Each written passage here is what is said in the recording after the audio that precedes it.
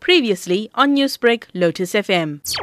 I'm a bit relieved now at the moment, and I'm happy, the family is happy. I'll have to wait and see when he reappears in court and what is the outcome. But I'm more interested in the person, his father, who helped him out in this. Sam, how important is it for you and your family to get answers in order for you to move on from your son's tragic death?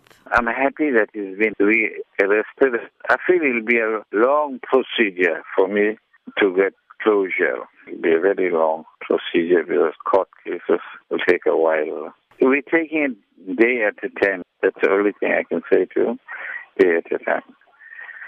We're just hoping that justice will be done soon. My son was a good child.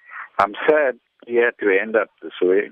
Have police been consistent in updating you about the case and the accused? Yes, the police officers, especially Bob Pillay, I underestimated him, but he did a fantastic job. I would like to thank him very much. Newsbreak, Lotus FM, powered by SABC News.